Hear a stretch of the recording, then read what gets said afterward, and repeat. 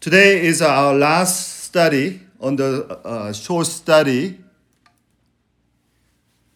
of the book of Acts, where we saw a lot of first. Here, first we saw the first resurrection in Jesus Christ. And the first resurrection of Jesus Christ started at every first blessings of God. So we saw first preaching from Peter on the day of Pentecost. He was not ready, yet he delivered Spirit-filled message. And then we saw the first church, where Holy Spirit created a community of loving and caring and learning fellowship.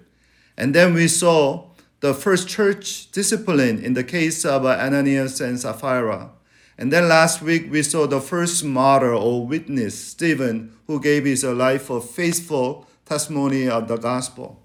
Today, in our last study on the followers of the way, we will see first evangelist, and his name is Philip. Some of you might question, how come, Pastor Paul, you called Philip was the first evangelist? Didn't Peter and the other apostles evangelize first? As you will see later, Philip was officially recognized as an evangelist for the first time in the New Testament. While there were others who shared the gospel before Philip, he was an exemplary evangelist. When I say Philip is the first evangelist, more than time, I'm talking about faithful and the fullness of Philip's evangelism. And we need an evangelist like Philip more than ever. Although we have many professional and self-proclaimed and even TV evangelists and nowadays internet evangelists, but America, we need more evangelists like Philip in the face of a racial divide and acrimony that we all experience. True, faithful people of gospel like Philip not only converted people into believers, but also changed the world with the goodness of Jesus. So today I want to share with you two challenges of being faithful witnesses of the gospel in the examples of Philip. So let me read Acts chapter 8, verse 1 to 4 for the context. On that day, a great persecution broke out against the church in Jerusalem. All except the apostles were scattered throughout Judea, Samaria. Godly men buried Stephen and mourned deeply for him. But Saul began to destroy the church. Going from house to house, he dragged off both men and women and put them in prison. Those who had been scattered preached the word wherever they went. With the martyrdom or death of Stephen, a violent persecution broke out, led by Saul. And then verse 1 tells us, except the apostles, many believers left Jerusalem. Now, why did the apostles stay in Jerusalem? Scholars believe that they stayed to look after those members in great need, such as sick people and poor people and old members. And later we find that as a result, one of the apostles, James, was killed in Acts chapter 12, and Peter almost died. Now, key word in this passage is scattered. Scattered. That's the word that Luke chose to describe those believers who fled from the persecution. And the word scattered is actually not just dispersed. It is actually a farming term. It's an agricultural term. Back then, when farmers planted seed, they spread the seed to the air, and wind, take a blue wind kind of place them on the ground. So what Luke trying to say here is the wind of a persecution ironically spread the seeds of the gospel. Wind of a persecution spread the seeds of the gospel. In other words, the bad news to the church of Jerusalem became a good news to the people in other areas. It is a somber fact that Jesus' Great Commission in Acts chapter 1:8, when Jesus said, when you receive a Holy Spirit, you will have a power, and then you will be my witnesses from Jerusalem, Judea, Samaria, and the rest of the world. That Great Commission in Acts chapter 1:8 was fulfilled, Acts chapter 8:1, through the persecution. It is a wind of a persecution that started early Christians move toward God's will. Sometimes when we don't move in God's direction, God changes our circumstance for us to move or do so. So among those who took the gospel outside of Jerusalem was Philip. Philip was an exemplary evangelist. So let's read the Philip's story. The first story we will read about Philip is chapter 5, verse 5. So Philip went down to a city in Samaria and proclaimed the Messiah there. When the crowd heard Philip and saw the signs he performed, they all paid close attention to what he said. For with the shrieks, impure spirits came out of many, and many were paralyzed or lame or healed. So there was a great joy. There was a great joy in the city. Philip was one of the 7 deacons selected in Acts chapter 6. And like Stephen, he was a Hellenized Jew, a Jew born and raised in Greco-Roman world outside of Palestine. His name Philip originated from a famous Greek king, Philip the Great. And Philip the Great is the one who unified Macedonia and Greece. And he is also famous to be a father of, some of you know, of Alexander Great. And our deacon Philip today conquered something that many kings and great conquerors couldn't defeat. That is, he conquered the racial prejudice with a radical love of God in Jesus Christ. So first thing about Philip is he conquered racial prejudice. That means accept others with the love of God instead of avoiding them or accusing them. So let me show you the map let's see the map to show where Philip is. So do you see Jerusalem on the south, on the sort of low in the kind of south? Yes, thank you. Thank you for showing. And then that's Judea. And then there is a Galilee on the top, and between Judea and Galilee, there is a Samaria. Now, Philip evangelized this area called Samaria. And that's a very unusual place for Jewish people to do any work, let alone the religious work.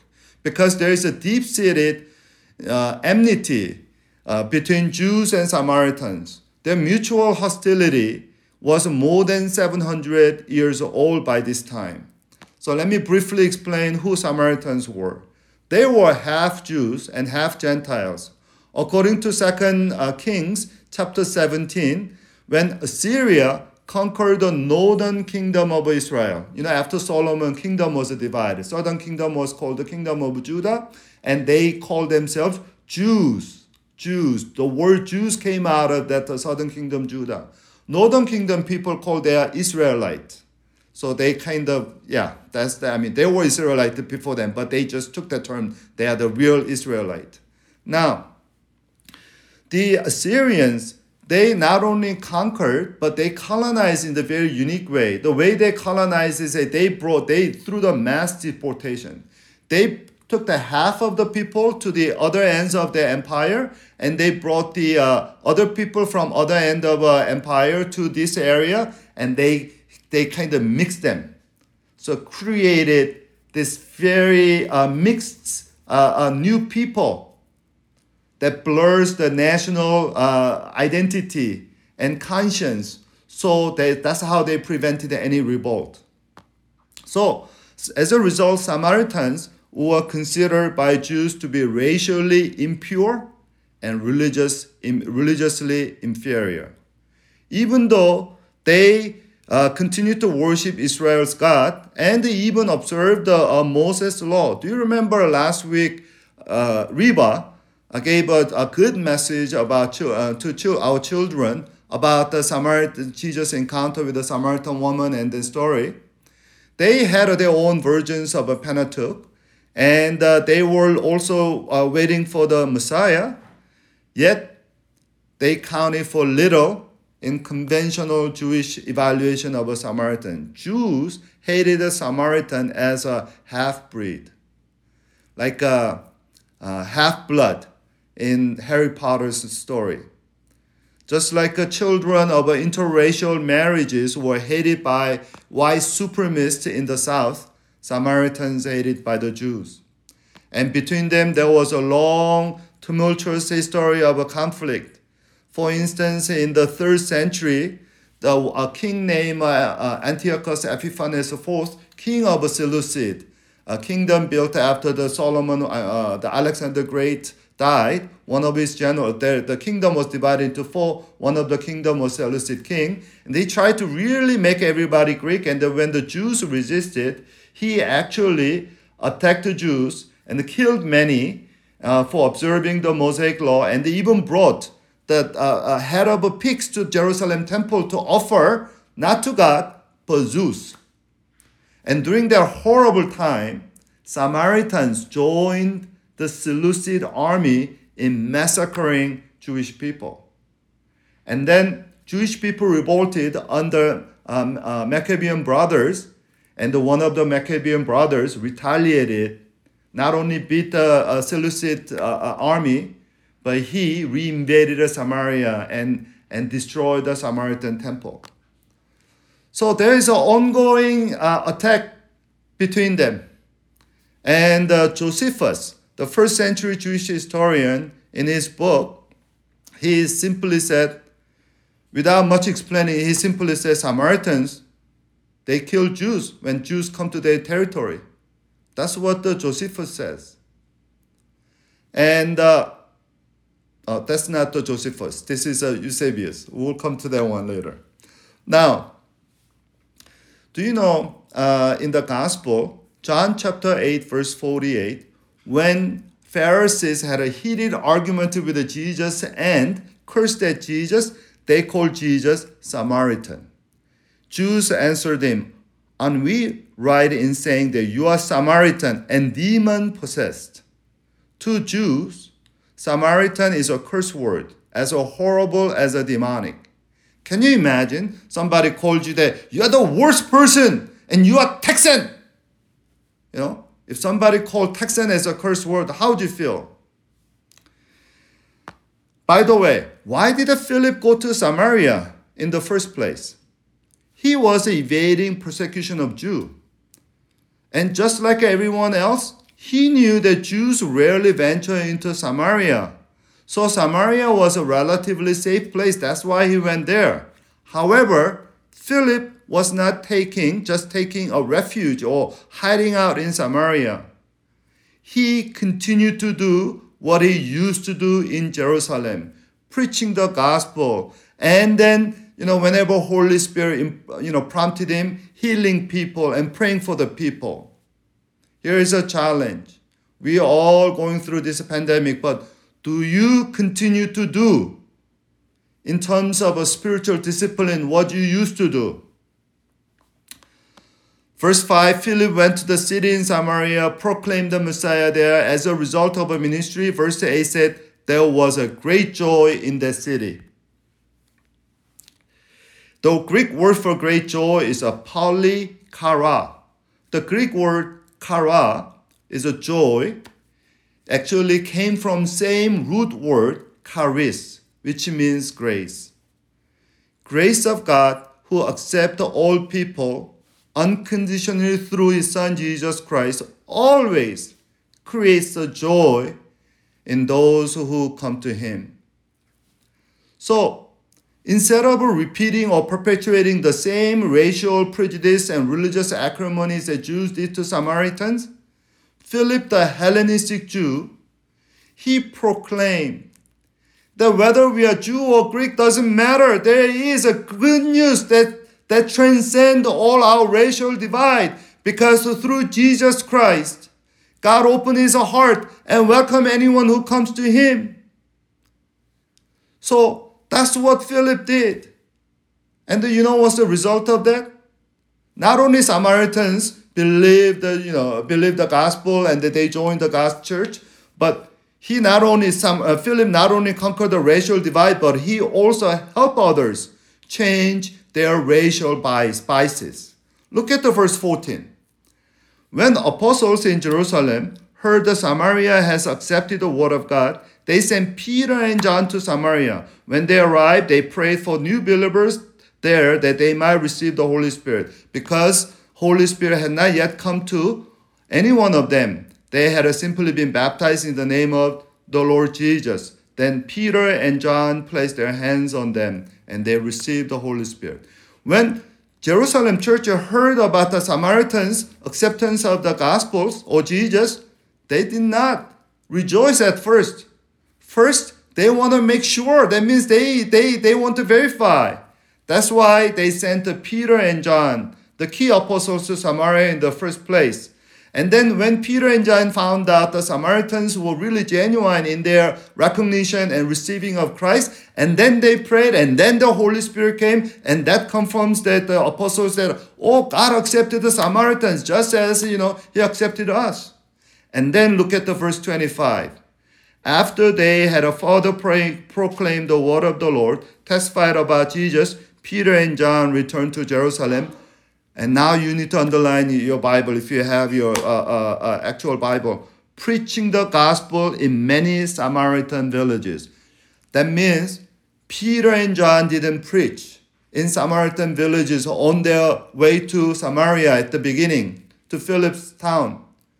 But after they saw God is working in Samaritans on the way back, now they began to share gospel with the other Samaritans at other villages.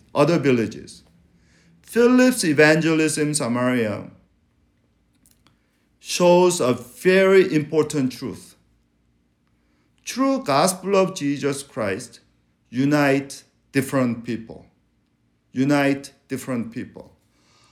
New Testament, biblical commentator actually noted this, and I like it. He said in Philip's evangelism in Samaria, the real miracle is not the supernatural healing. The real miracle is being worked. The nationalistic recrimination is being overcome through the Spirit.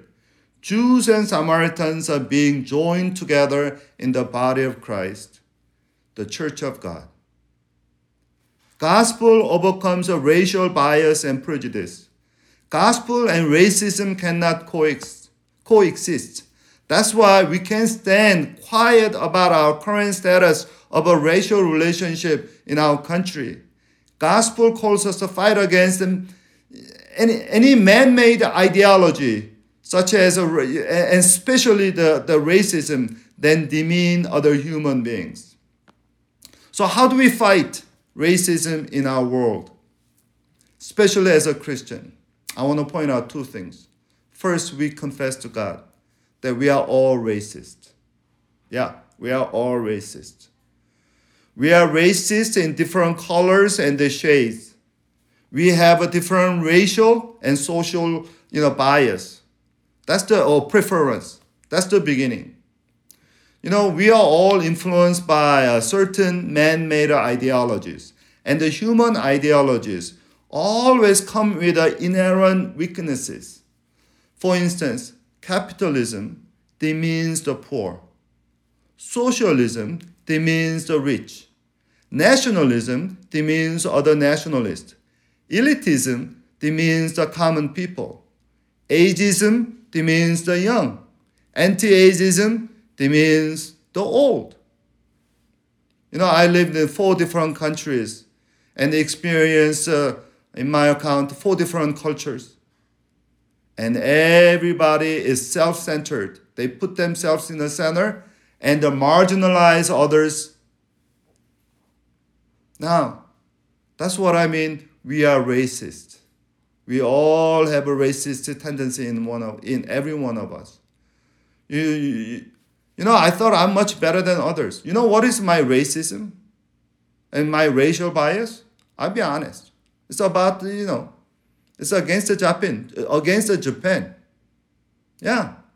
2011 when the Fukushima earthquake happened and then all kind of, difficulty happened in Japan and then news media. I remember a conversation with my at the time, DBU, colleague, a professor, faculty member there, he said, "Oh, Paul, look at how Japanese, they kind of act in a very calmness and they don't panic and they kind of, keep the law and order in place." Isn't that amazing? When he said that, guess what I said? Japanese were not like that all the time. Early 1900, when there was a major earthquake in Kyoto area, they massacred the 12,000 Korean migrant workers. This is all learned behavior. They are not naturally peaceful people, actually. So I'm kind of, arguing. I can't stand that when Japanese doing something good. And I know that this reveals there is a ethnic racial bias against the Japanese. Of course, it's through the gospel of Christ.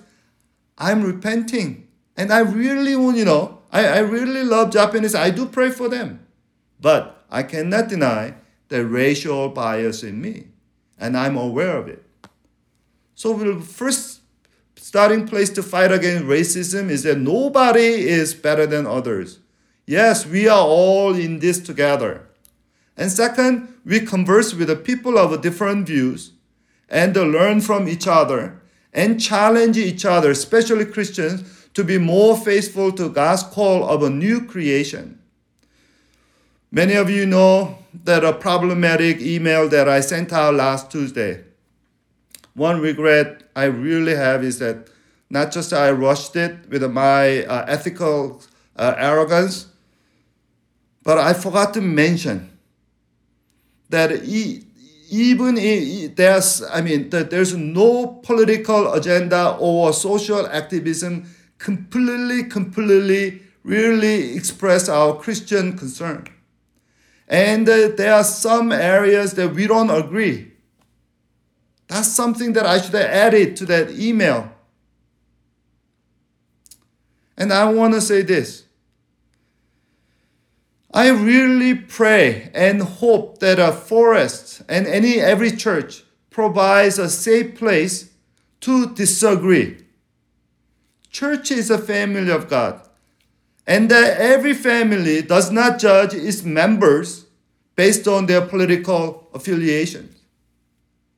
During your Thanksgiving dinner, do you say, "Hey, are you Democrat and Republican?" And somebody is opposite of your political affiliation. Do you say, "Hey, get out of my house.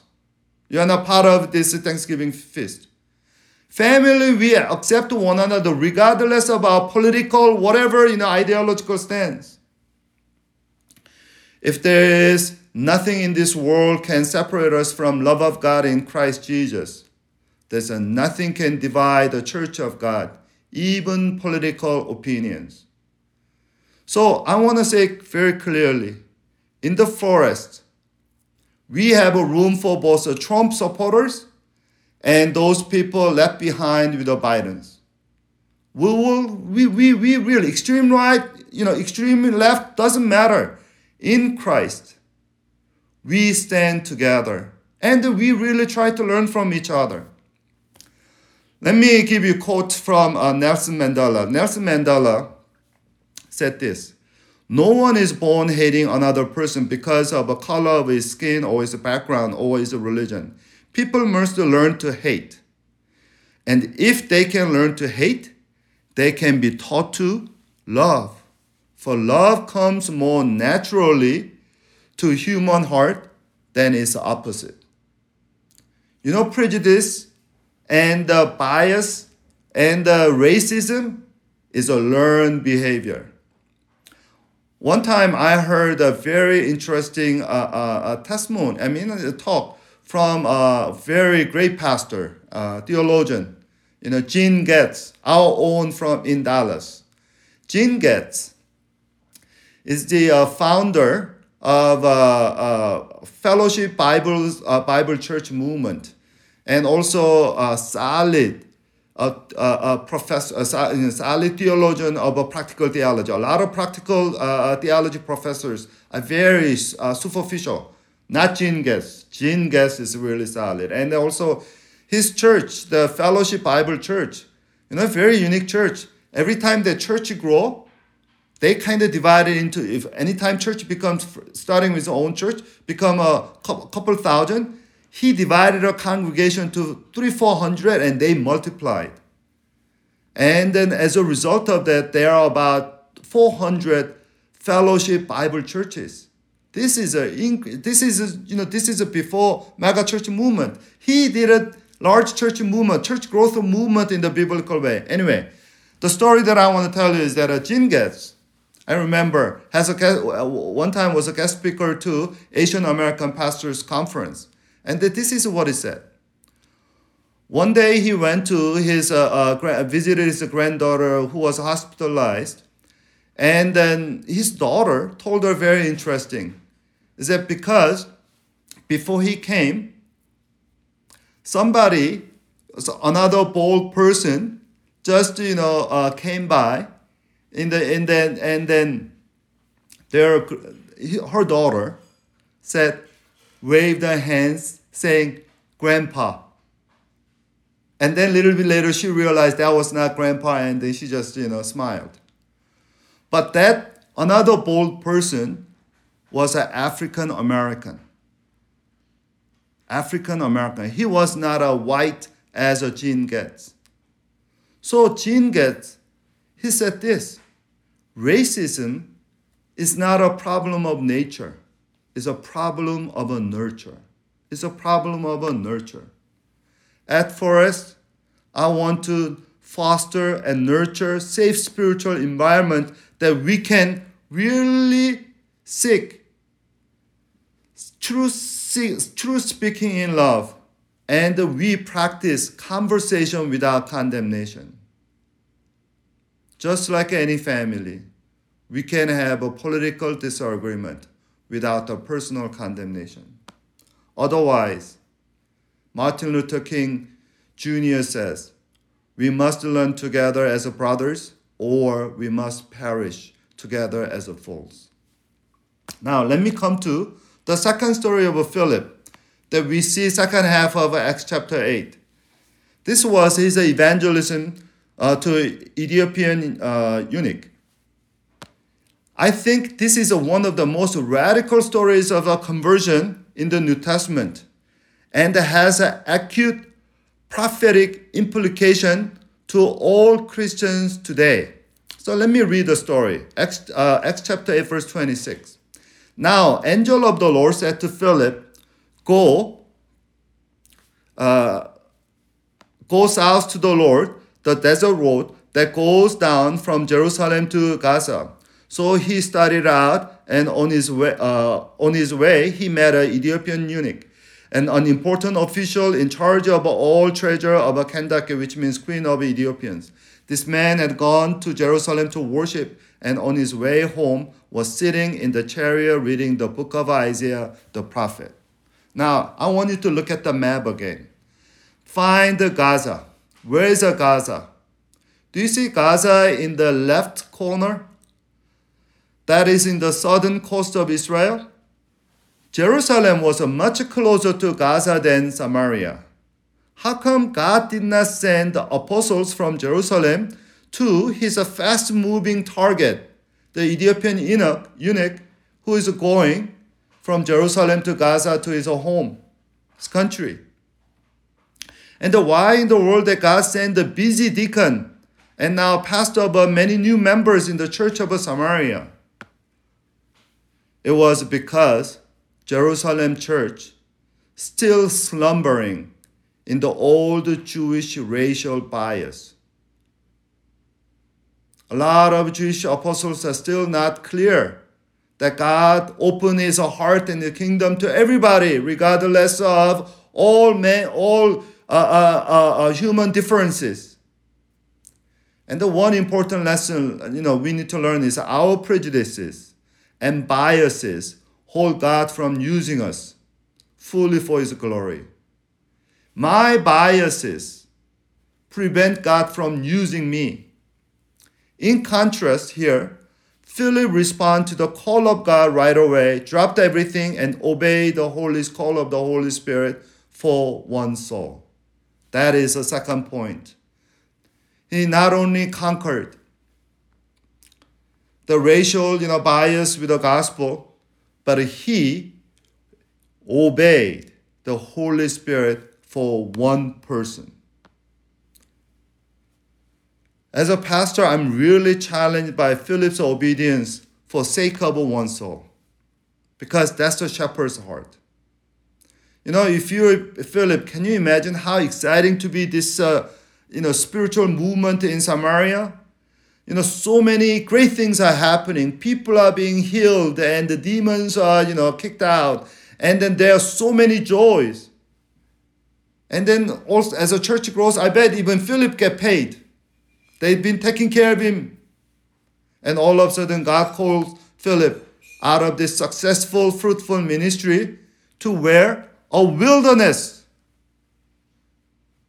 And let alone, it's not easy call to obey. And especially since Jerusalem is much closer. And actually Jerusalem apostles, they have less members of people to care for than before because many left. But God called Philip. Because Philip loves the salvation of one soul as much as any other great ministry. This obedience of Philip for one soul was reflected by Billy Graham. Billy Graham once said, anytime he feels a mass crusade is to be more important than personal evangelism, he knew that that's a sign of a lack of a spiritual focus and vigilance. He's right. Whether you are preaching to 10,000 or sharing gospel with one person, it is all important work of God. Here, God is chasing after this eunuch. And God used Philip. And let's find out their stories. Now, verse 29, let me read. The Spirit told Philip, go to the chariot and stay near it. Then Philip ran up to the chariot and heard a man reading the Isaiah the prophet. Do you understand what you are reading? Philip asked. How can I, he said, unless someone explains it to me. So he invited Philip to come up and sit with him. This is a passage of scripture the eunuch was reading. He was led like a sheep to the slaughter, and the lamb before its shearer is silent. And so he did not open his mouth. In his humiliation, he was deprived of justice. Who can speak of his descendant? For his life was taken from the earth. The eunuch asked Philip, tell me, please, who is a prophet talking about? Himself or someone else? Then Philip began with every passage of scripture and told him the good news about Jesus. As they traveled along the road, they came to some water. The eunuch said, look, here is water. What can stand in the way of my being baptized? And verse 38, and Philip baptized him. And verse 39, when they came out of the water, the Spirit of the Lord suddenly took the Philip away, and eunuch did not see him again, but went on his way rejoicing. Philip, however, appeared at Azotus and traveled about and preached the gospel in all the town until he reached Caesarea. Now, I want us to really look at this Ethiopian eunuch, this Ethiopian official carefully, this Ethiopian very, very carefully, because he represents every possible marginality a person can have. He is epitome or of all marginalized human being. He was full of ambiguities and contradictions. He is somebody hard to be defined, okay? Geographically, he is from Ethiopia. Back then, Ethiopia was recognized as the end of the world. The word Ethiopia is a Greek word which actually means the dark skin or burnt out. So suntan people, that's what they kind of describe. And the many Greek literature, they kind of talks about Ethiopia as the edge of the earth. So here is a person from an exotic land, edge of the world. Someone who has whose dark skin made him an object of speculation and wonder among the Greeks and Romans. And socially, he was slave. Yet he was a high government official, treasurer of a Queen Kentucky, and then he was Kentucky, and he was rich like that. He was rich because he owned a book. Back then, owning book was actually a form of scroll. Especially a book like Isaiah is a big scroll. Owning scroll like that is very expensive. That means it's rich. Yet as a slave, his possession was not actually his. Biologically, he was a man, but without a masculinity. If he have to sign something in some application today, what gender, a box that he would check. And religiously, he was God-fearer, yet he could not enter into the temple because of the law. Deuteronomy 23:1 said, "No one whose testicles are crushed or whose male organs cut off shall enter the assembly of the Lord." So he went all the way to Jerusalem temple, but he could not enter the temple. Can you see? And most importantly, spiritually, he was a well-educated person. He's an intelligent person. He was literate enough to read a Hebrew Bible. Yet, what did he say to Philip today? I don't understand this. Who can tell me about this passage? By the way, this is a very important truth. Everyone needs a guide when it comes to understanding Bible. Simply because you read a Bible, that doesn't mean, you understand God right away. Finding a good guide, especially spiritual journey of the Bible, is very important. Past week I was reading Luke chapter 10 with my youngest daughter, and the Luke chapter 10 verse 25, there was a very interesting story.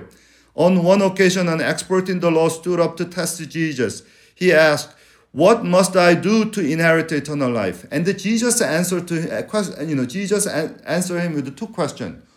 What is written in the law? And Jesus' second question was, how do you read it? And then lawyer answered, love the Lord your God with all your heart and all your soul and all your strength and all your mind, and love your neighbor as yourself. And Jesus said, well, that's correct. Do it. And then he said, who is my neighbor? He wants to, he read the passage, but he didn't apply that passage fully or biblically. And then that's when Jesus gave the famous parable of a Good Samaritan. Don't define your neighbor based on your social preference, but whoever has a need, that is your neighbor that God wants you to love as yourself. Reading Bible is important, but it's another thing to understand. We all need guides when it comes to understand the Bible and live out the biblical values. That's why Good Shepherd College is crucial. And that's what, we really encourage that you are serious about discipleship, then you need to be a serious learner. You cannot be a disciple of Jesus Christ without being a learner. Few weeks ago, I received a very encouraging email. A young college grad, asked me, Pastor Paul, I want to study systematic theology. What book would you recommend me? I met a lot of young people say, oh, I'm interested in, knowing theology. So, and then, I'm actually, know about the theology. So when I ask, what book have you read? They cannot answer. Whereas she asked me. I was so happy. Now, this Ethiopian eunuch asked, he was reading Isaiah chapter 56. And he asked this most important question about the entire book of Isaiah, perhaps the entire book of Old Testament. That is, who is this suffering servant? Is he the prophet Isaiah, or is he talking somebody else? This is a crux of the Old Testament about the Messiah, our suffering Christ, who died on the cross for our sins and resurrected for our eternal life. This is the same passage that I shared with Jewish American grad students at UC Berkeley. First time when I started a grad student ministry at UC Berkeley. And this passage saved his life. And this one who led him to Christ. Now, this Ethiopian eunuch, he is the story, today's story, about his coming to salvation. It's not just an individual reception of Christ. This is a loud and clear gospel proclamation that all human beings are marginalized in the deepest sense of the word and broken and then yearning. I open my kingdom and you can join me. Let me read Isaiah chapter 56, 3 to 5. And this is a fulfillment. I'm sorry, earlier, I think I misquote. The passage that Ethiopian eunuch asking was Isaiah chapter 53. But now, a little bit further, Isaiah chapter 56, verse 3, it said this. Let no foreigner who is bound to the Lord say, the Lord will surely exclude me from his people. And let no eunuch complain, I'm only a dry tree. For this is what the Lord says to eunuchs who keeps my Sabbath, who choose what pleases me, and hold fast to my covenant. To them, pay attention, I will give within my temple, its walls, a memorial, a name better than sons and daughters. I will give them everlasting name that will endure forever. Do you see this?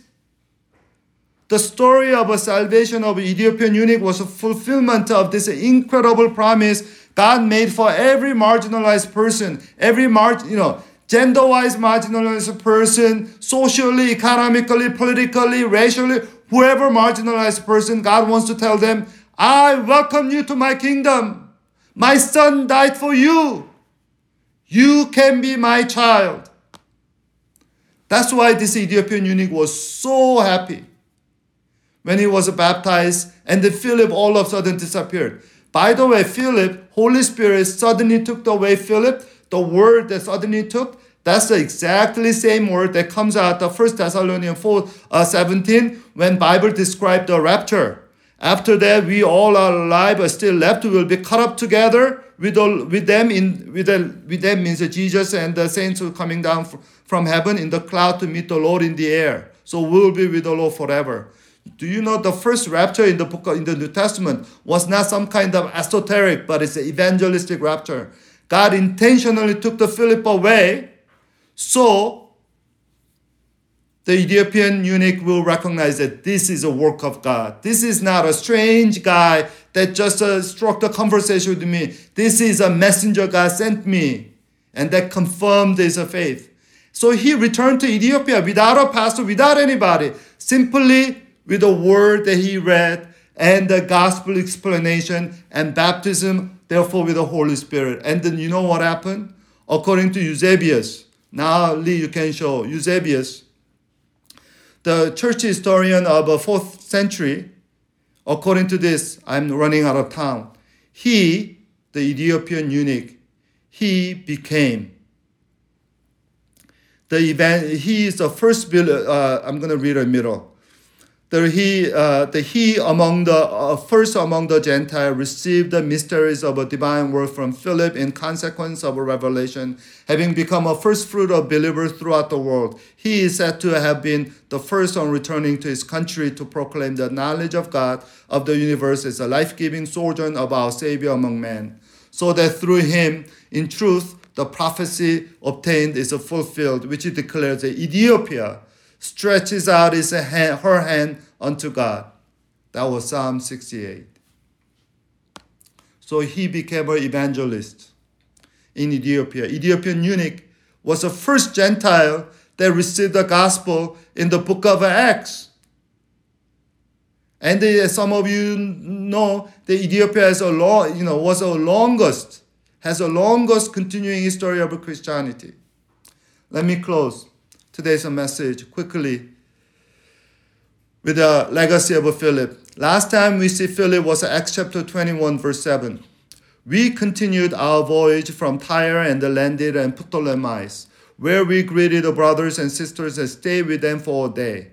Leaving the next day, we reached Caesarea and stayed at the house of Philip the evangelist, one of the 7. He had 4 unmarried daughters who prophesied. When Paul and his missionary band returned to Israel in their final visitation to Jerusalem, they stayed at Philip's house in Caesarea, the largest city. Today is Tel Aviv. And Luke noticed the 2 things here. That is Philip the evangelist. Philip the evangelist. That's the first time ever anybody was called as an evangelist in the New Testament. Second, he has 4 daughters. It's called prophesize, but it's the same word to preach or proclaim. He has 4 unmarried daughters who are preachers. By the way, unmarried, that doesn't mean they are just single. That means they devoted their life in preaching of the gospel. It doesn't mean they're young. It means that they took a celibacy to exclusively devote their life in preaching. That's the Philip. For Philip, good news of Jesus Christ is more than just a religious belief. It is a passion.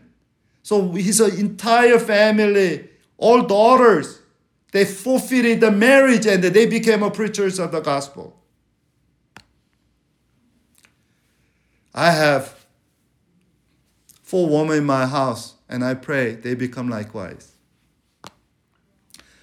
Let me close today's message with a quote from Seeking Peace, written by Eberhard Arnold. Eberhard Arnold is a German theologian and evangelical pastor in the early 1900s. He's a great friend and mentor of Karl Barth. And this is what he said. Difficulties should not depress or divert us. The cause that has gripped us is so great that small weaknesses of individuals cannot destroy. Therefore, I ask you only one thing. Do not be so worried about yourself. Free yourself from all your plans and aims. They occupy you far too much. Surrender yourself to the sun, the rain, and the wind. As do the flowers and birds, surrender yourself to God. Wish for nothing but one thing, and that His will be done, and His kingdom come, and that His nature be revealed. Then all will be all. This quote strengthened me during this week because I'm unintentionally stumbled somebody in our congregation. Unintended, stupid, dumb mistake. And Satan tormented me. But you know what? Forrest is bigger than just his pastor. Actually, Forrest's pastor is Jesus Christ.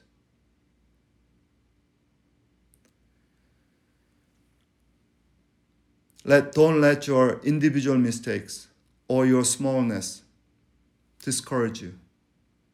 Because God in us is greater, and He will lead us. Dear Forrest family, we are more precious than the flowers and the birds. God is our Father, we are His children. Let us cast our eyes beyond our weaknesses to the wondrous love of God. Let's pray.